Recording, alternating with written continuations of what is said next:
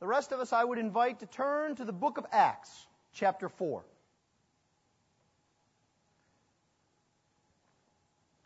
Our text this morning is verses 13 through 22. But I'll begin reading at verse 5 to set the context for what we will hear in response from Peter and John. This is the very word of the living God. It is completely inerrant. It is completely sufficient. And it is completely authoritative. Acts chapter 4. On the next day, their rulers and elders and scribes gathered together in Jerusalem, with Annas the high priest, and Caiaphas, and John, and Alexander, and all who were of the high priestly family. And when they had set them in the midst, they inquired, "By what power or by what name did you do this?"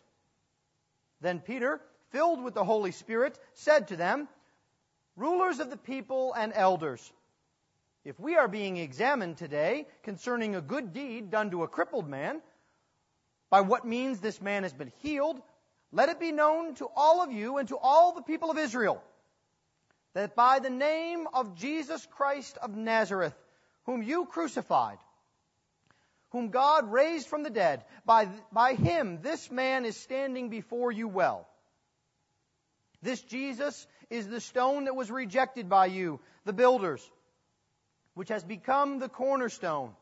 And there is salvation in no one else, for there is no other name under heaven given among men by which we must be saved." Now when they saw the boldness of Peter and John, and perceived that they were uneducated, common men, they were astonished, and they recognized that they had been with Jesus. But seeing the man who was healed standing beside them, they had nothing to say in opposition. But when they had commanded them to leave the council, they conferred with one another, saying, "What shall we do with these men? For that a notable sign has been performed through them is evident to all the inhabitants of Jerusalem, and we cannot deny it. But in order that it may spread no further among the people, let us warn them to speak no more to anyone in this name." So they called them and charged them not to speak or teach at all in the name of Jesus. But Peter and John answered them, "Whether it is right in the sight of God to listen to you rather than to God, you must judge. For we cannot but speak of what we have seen and heard." And when they had further threatened them, they let them go, finding no way to punish them because of the people. For all were praising God for what had happened. For the man on whom this sign of healing was performed was more than 40 years old. Let's pray. Heavenly Father, Lord, we ask that you would indeed bless your word, that you would use it to illumine our minds, to fire our hearts, to renew our wills, that we might seek the Lord Jesus Christ and that we might serve him. For it is in Christ's name that we pray. Amen. Have you ever had that moment of gut-wrenching fear, where something catches you by surprise? For most children, it occurs when they are called by their first, middle, and last name by their parents. You know nothing good can come of that. Perhaps for some of you ladies, it's been when your husband has pulled you aside, the kids are in another room, and he said, "You need to sit down. We need to discuss something." Perhaps you've had the experience as a man of being called to a meeting, and you walk into a room, maybe it's even a human resource room, and there are people there with somber faces. And you think, what am I in for now?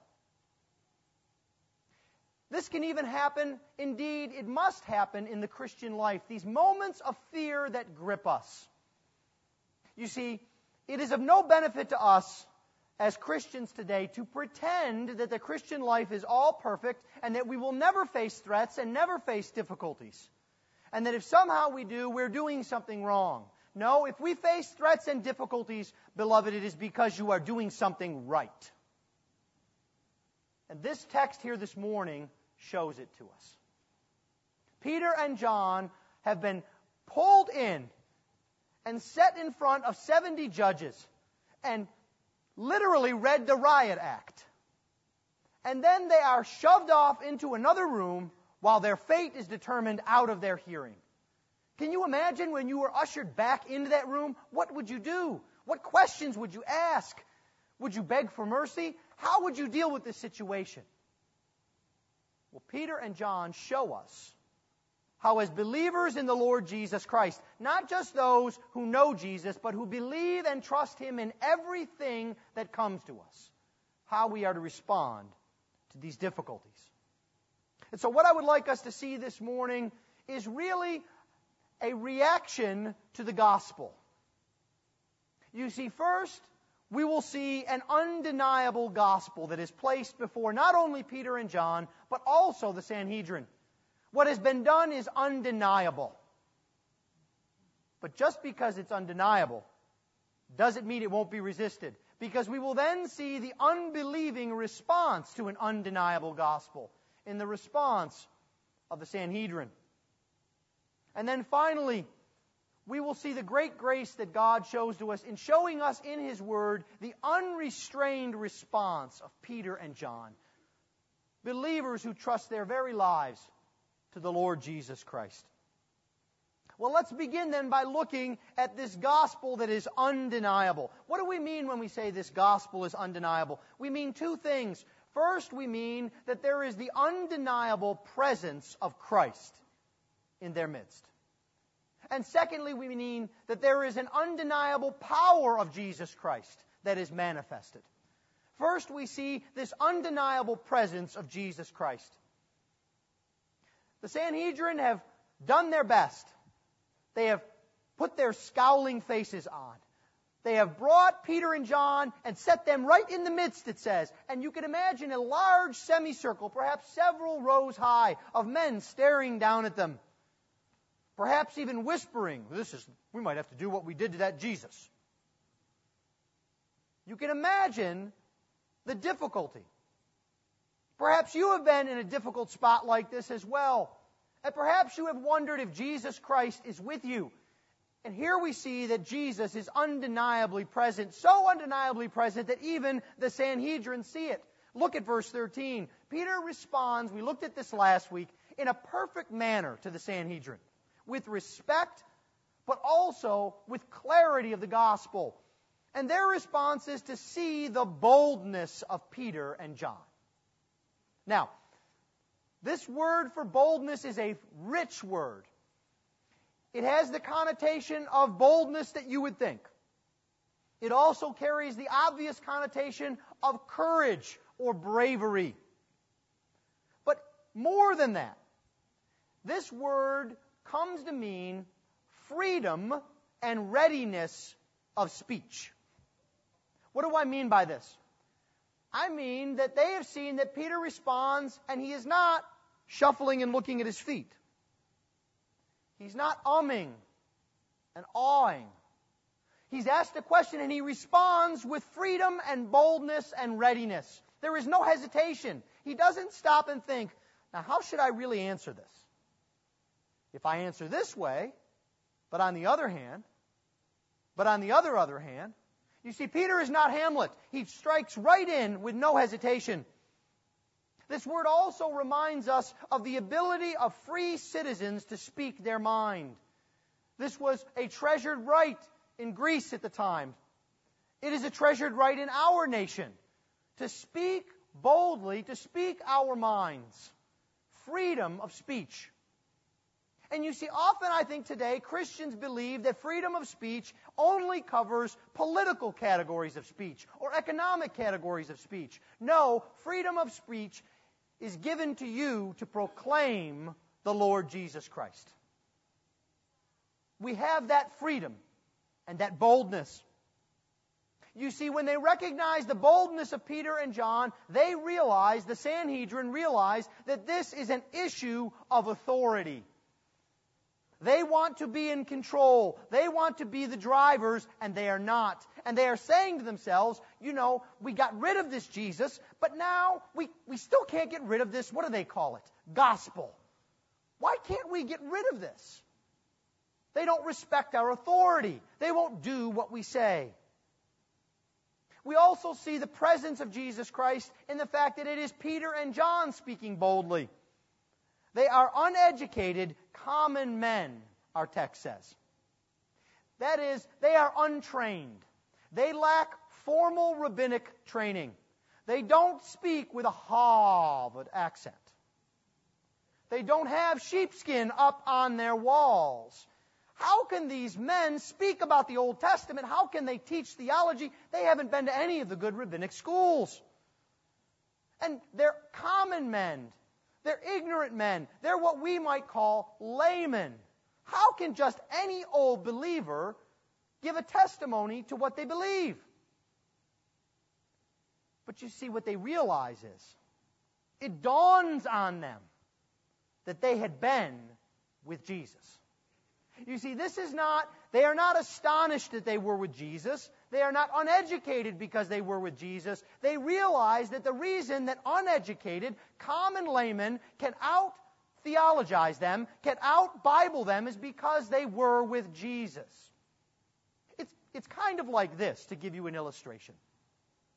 It's kind of like the Karate Kid. This is making a comeback today. And you know the story of the Karate Kid.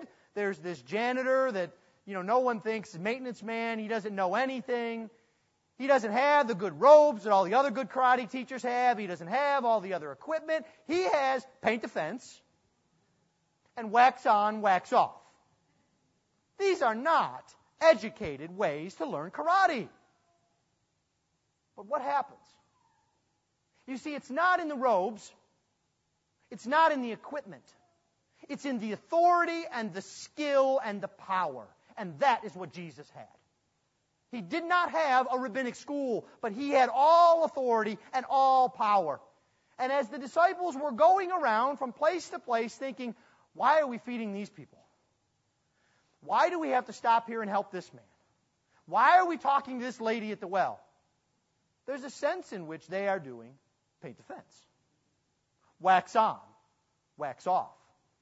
And now Peter realizes that all of those things that he did for 3 years had a purpose. They taught him the Scriptures. They taught him to be bold. And so Peter and John are uneducated. They are laymen, but they have the power of the presence of Jesus Christ. Do you know that power? You have that power if you haven't gone to seminary. If you don't have 3 PhDs.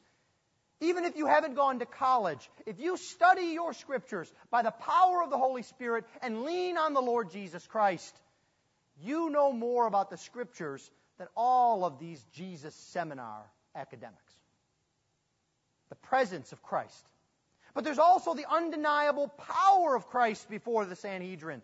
Because after all, there's a man who's been lame from birth. 40 years in front of them. And the miracle is undeniable. There's an irony here. Look at verse 14. They see the man who was healed doing what? Standing before them. You might have maybe they didn't have a chair. You think they'd want to put this guy in a chair because he's standing before them. The very fact of the trial is testimony that they have done a good deed. The undeniable power of Jesus Christ in this miracle. And it's interesting that the Greek word that is used here for standing is half of the Greek word for resurrection. Resurrection just means to stand up. You see, the Greeks thought of those who were resurrected as standing up and those who were dead as lying down. And so they are reminded not only that he has been healed, but he has been healed by resurrection power. How can they deny this? They can't. And even if they tried, the cat is already out of the bag. The horse is out of the barn. Whatever other idiom you want to use. It is spreading like wildfire. Even Smokey the Bear can't put out this fire. It is going throughout all of Jerusalem. It is a well-known miracle. That's what they say. What shall we do for a notable sign? And that means that it is well-known, well-attested. In the same way that we saw before, that this man was well-known as a lame man. Everyone knew him as they walked by. And now this miracle is well-known. And the healing is obvious. And the other thing that is against them is that it's obviously a good thing. Who wants to stand in a courtroom and say, yes, Your Honor, it would be better if this man never walked again? Huh? It's obvious and it's obviously good. The power of the gospel has been manifested right in front of them. This is the undeniable gospel. But you see, even though it is undeniable, the Sadducees, the Pharisees, the Sanhedrin, they will turn their heads. They will be unwilling, they will be unbelieving. And you see, that is the problem that they face. The problem they face is they don't know how to respond. How do we respond to this? We can't believe this, because if we believe this, everything we've been saying and doing is wrong, and we'd actually have to repent of crucifying Jesus, like this poor, uneducated fisherman says. And I'm not going to do that. I'm not going to eat that kind of crow. But how do we respond, they say to each other. What do we do? And so in responding, they show their weakness. They show that they do not have gospel power. Look at verse 15. When they had commanded them to leave the council, they conferred with one another. So they show their weakness in the process. They've got to go into executive session because they're not sure what to do, and they certainly don't want Peter and John hearing the deliberations. So you guys go off into a corner and let's figure out. They don't have a plan. There is a real sense in which they are clueless about what to do. They have no good options in front of them. And so they're showing weakness in the process. But they also show their weakness in the decision. Look at verse 18. So they called to them and charged them not to speak or teach at all in the name of Jesus. Now think about that. Parents, let's take a purely hypothetical situation, because we know that all of your children are the best behaved. Let's hypothetically assume that you catch your child in a bold lie. And you say to them, don't do that again. If you do it again, I may think about punishing you. So there. Is that effective parenting? No. You see, but they've got nowhere to go. You see, what you would do is, you would say, you can't do that anymore, and impress that upon you. I'm going to visit some form of punishment. It might be a spanking, it might be a grounding, it might be a job, but you would visit a punishment to make that clear. But you see, they can't come up with a punishment, because what are they going to punish them for? Healing a guy? You see, they're caught in a trap, and so they're weak, and they're showing the weakness of their hand. This is like what the world does to you and to me. What do they come up with? Well, if you're a Christian, you must be pretty gullible. Oh no, you called me gullible. I'm going to fall down. Well, if you're a Christian, you don't have much sense or belief in science. Everyone knows the world was created out of nothing by no one, and it all worked out perfectly. Oh, you're criticizing my knowledge of science. Be still my heart. You see, this is the kind of persecution we face in America. We don't face the same kind of persecution that they do in China or India. The persecution that comes to us comes to our ego. We don't want to be thought unlearned. We don't want to be thought common or lay. We want to be thought of people with education and sheepskins and knowledge and respect. And that's where Satan attacks us. But you see, we must be like Peter and John. We must know that the emperor has no clothes. We must know they have no arguments of substance against us. And the best they can do is ridicule. It is the equivalent of a 4 PhD saying, na na na na na na. That's the best he can come up with. You see, they don't know how they can respond. And they really don't offer any real opposition.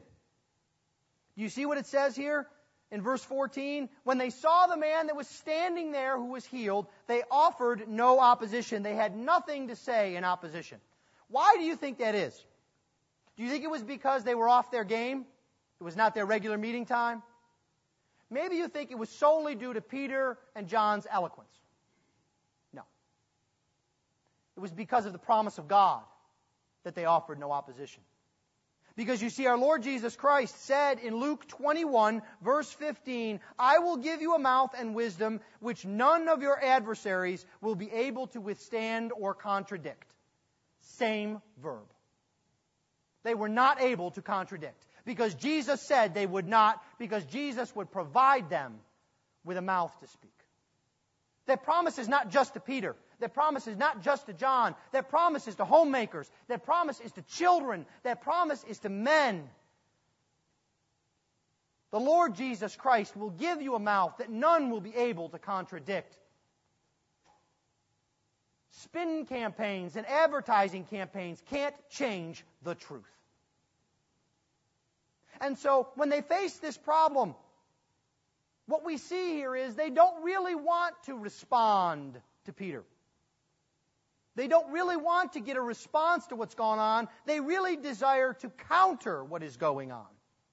You see, the response that they give shows their heart. Now, think about this. A man has just been healed.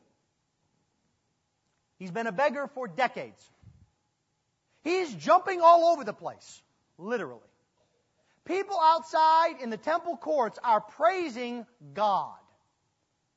Everyone is joyous and giving praise to God, and they come in, and the only thing that they can think of is, how do we squash it?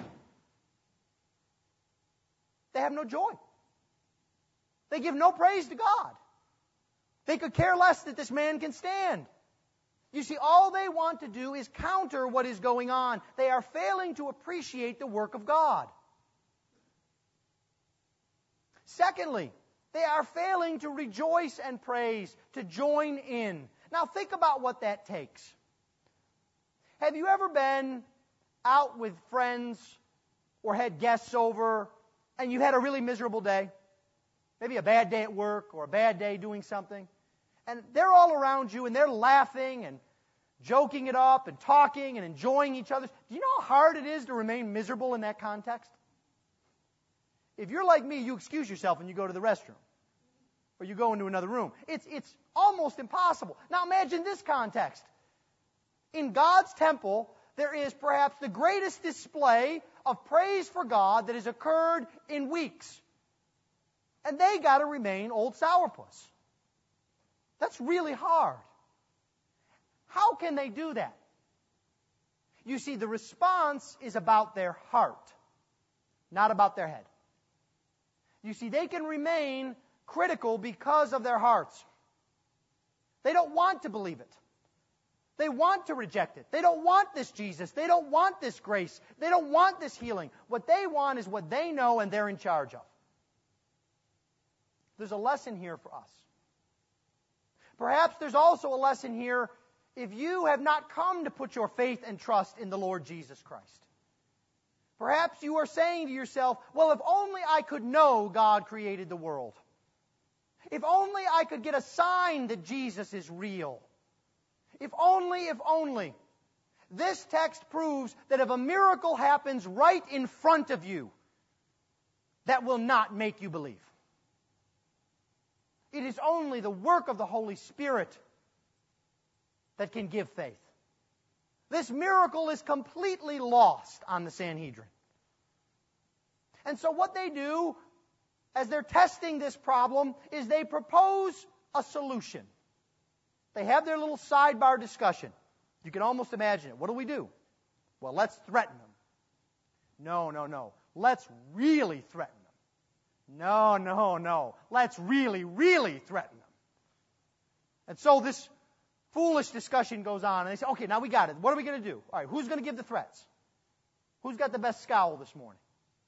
Who could stand next to him and go like this? All right, let's get it ready. Are we ready? Okay, we're ready. Now let's bring them in. Let's look meaner, twice as mean as we were last time, guys. Come on. They've been out there. I'm sure they're shaking in their boots. Now is the time that we can get them to buckle under. We are just about at victory. All we've got to do is stick together and stay mean and threaten, and they will knuckle under. Jesus didn't, but these guys, they're not Jesus. They will knuckle under. And so they bring them in. And they make these threats. And these are not soft threats. These kind of threats, these warnings, are sharp. They're the kind said with that edge in your voice, maybe even with an illustration or two.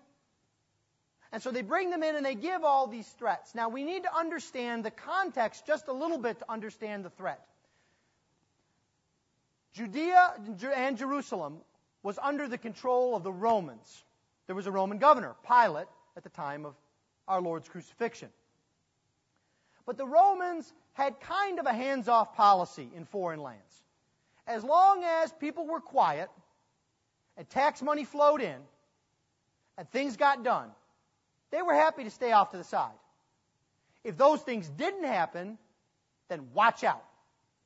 And so the Sanhedrin cut a deal with the Romans. They said, okay, listen. You let us be in charge of the local stuff. You back us up.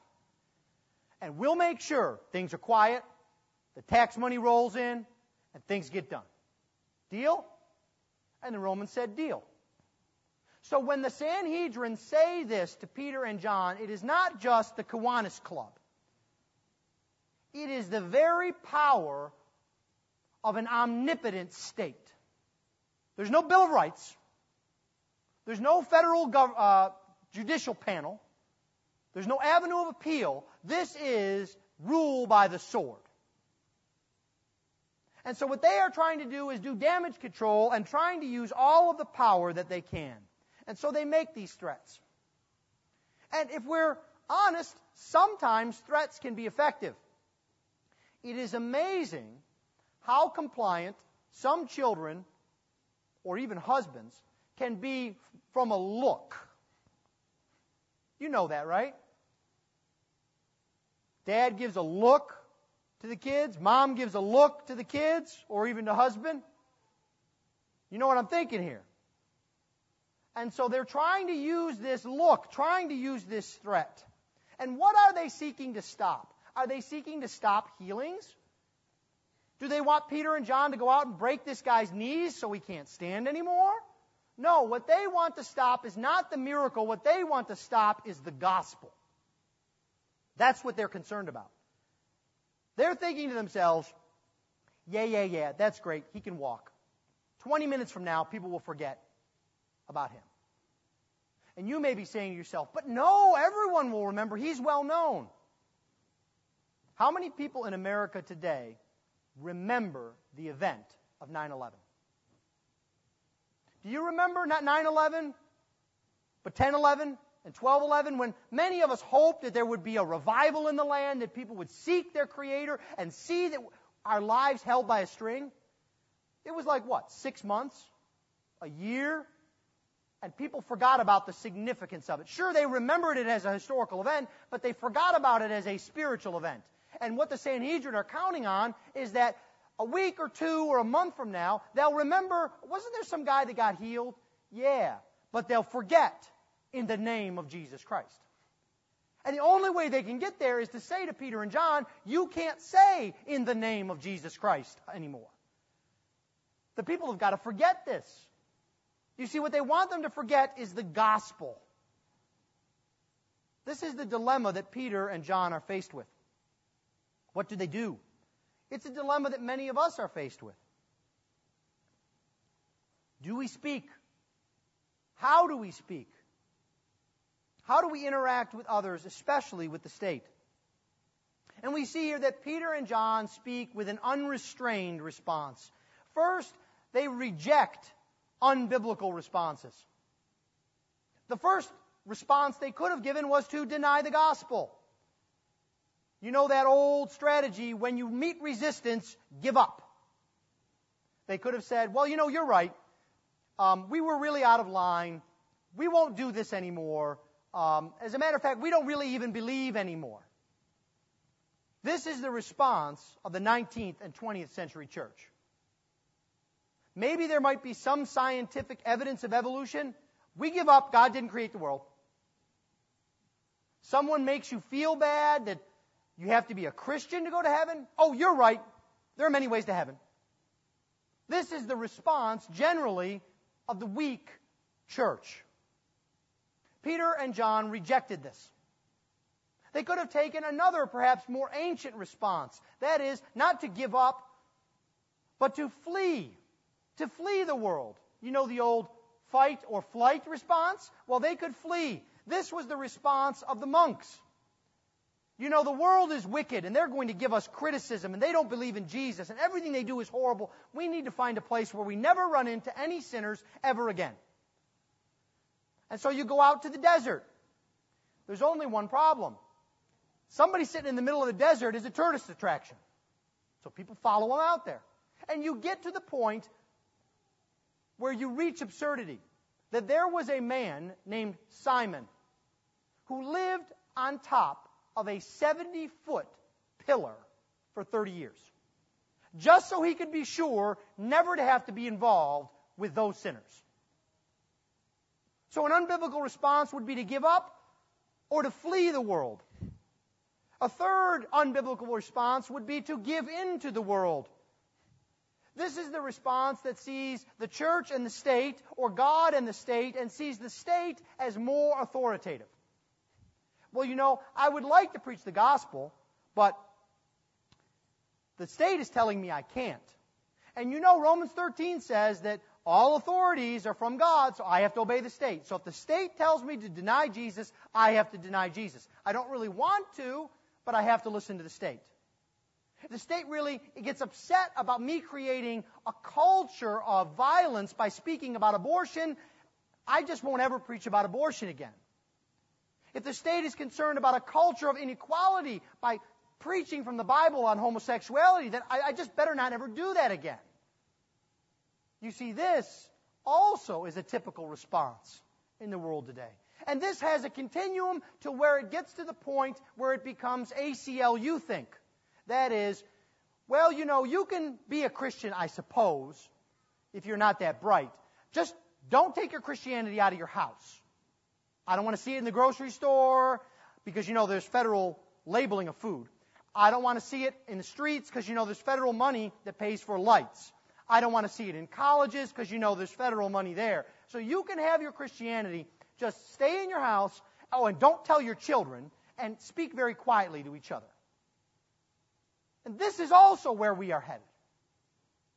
But Peter and John, who are faced with an immediate threat, reject all of this.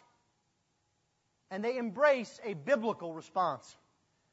And the biblical response is this, that there is something called sphere sovereignty. You know what a sphere is. It's like a ball. And in your life, there are various spheres. There is the state, the family, the church, your job. There are various spheres in your life. And so the state has real authority. You can't say, I don't care what the state says, they're wicked. If they tell me to drive 55 miles an hour, I'm driving 90. You can't say, oh, I don't care what the state says, they're wicked. If they say I have to be 21 to drink alcohol, I'll drink it at 15 if I want. The state has authority within its sphere. But you see, what the state needs to learn is so does God. God has authority in His sphere. You see, the state is not autonomous. The state's power and authority actually is derived from God. They are not independent. You know our system of government with the checks and balances? Our system of checks and balances has a check and a balance. He's called God. And so it doesn't matter if the president signs a law saying anyone can have an abortion anytime they want, and Congress says, we'll fund that to the max, and the Supreme Court says, yippee! God still says, thou shalt not murder. And He trumps it. You see, God's authority is supreme. His authority is the ultimate authority. He is the source and the context of authority. And it is the job of the church to speak prophetically about that authority. And so a church that is afraid to speak on abortion, a church that is afraid to speak about the roles of men and women, a church that is afraid to speak about the truth of the Scriptures is no church at all. The church is not called to do politics. You will never hear from this pulpit who you should vote for or what law should be passed. But you will hear from this pulpit, Lord willing, the truth of the Scriptures applied to our lives. Because if the church will not speak to this, who will? Who else has the truth of God? Does the state? Do clubs? Do companies? Only the church has the Word of God. And that is why Peter boldly speaks, because he knows it is only he and John who have the story of Jesus to project. And it must go forward. If they hold back the gospel, who will preach the gospel? Now, what does this mean? It means there must be, on Peter and John's part and on our part, a willingness to suffer. Because you see, they were not guaranteed a free pass. Those threats could have come true. They could have been attacked. They could have been killed. They knew the Lord Jesus had been killed. So speaking your mind takes bravery, but it also takes a willingness to suffer. We don't expect always to be vindicated, always to get the winning side. But we stand for the truth, because that's what we are called to do. And so what this means is you can see the clear difference. Look at the two parties. The Sanhedrin are at a loss what to do. Peter and John are joyful. The Sanhedrin are afraid to say what they really think. Peter and John are speaking openly. The Sanhedrin are dreading. They are afraid to have this report go out. Peter and John are unable not to speak. So I ask you, who is the free one here? Remember that next time someone threatens you. Your freedom is found in the gospel and in the Lord Jesus Christ. You see, because Peter and John understood the difference, they understood what it took, and their focus was not on themselves, but on the kingdom. Several times now in this series we've been talking about kingdom focus. That's what Acts is all about building the kingdom. See, Peter and John said to themselves, Jesus suffered, why shouldn't I? They said to themselves, we have to give the gospel. As Paul says, it will be the savor, the smell of life to some, but of death to others. But we can't worry about that. We've got to bring forth the gospel. You see, this is as applicable today in 2010 as it was then. Same Jesus Christ, same Holy Spirit, same power of God, same mission. Are you ready for that challenge of kingdom building? Are you ready for those blows to your ego? If you are, we will see the kingdom of God expand and unfold before our very eyes as the Holy Spirit brings about that. Is this what you desire to see? It is what I long for, and my longing for you. To trust in the Lord Jesus Christ and to let the chips fall where they may. Let's pray.